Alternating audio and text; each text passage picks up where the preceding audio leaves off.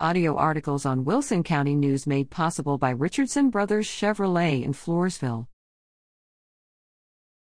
Attend active shooter safety training July 16th at St. Anthony's in Elmendorf. Area residents, businesses, and organizations are invited to attend a CRASE, Citizen Response to Active Shooter Events, training Saturday, July 16th, in Elmendorf. Hosted by the Elmendorf Police Department and Chief Marco Pena, along with St. Anthony Catholic Church, the free training will take place at the church, located at 16505 Kilowatt Road in Elmendorf, from 8 a.m. to noon. No reservations are required. Attendees will learn what to do if ever confronted with an active shooter event.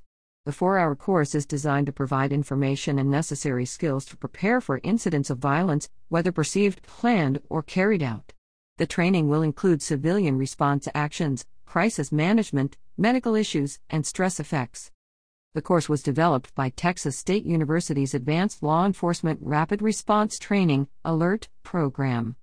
For more information, call Chief Pena at 210-635-8710.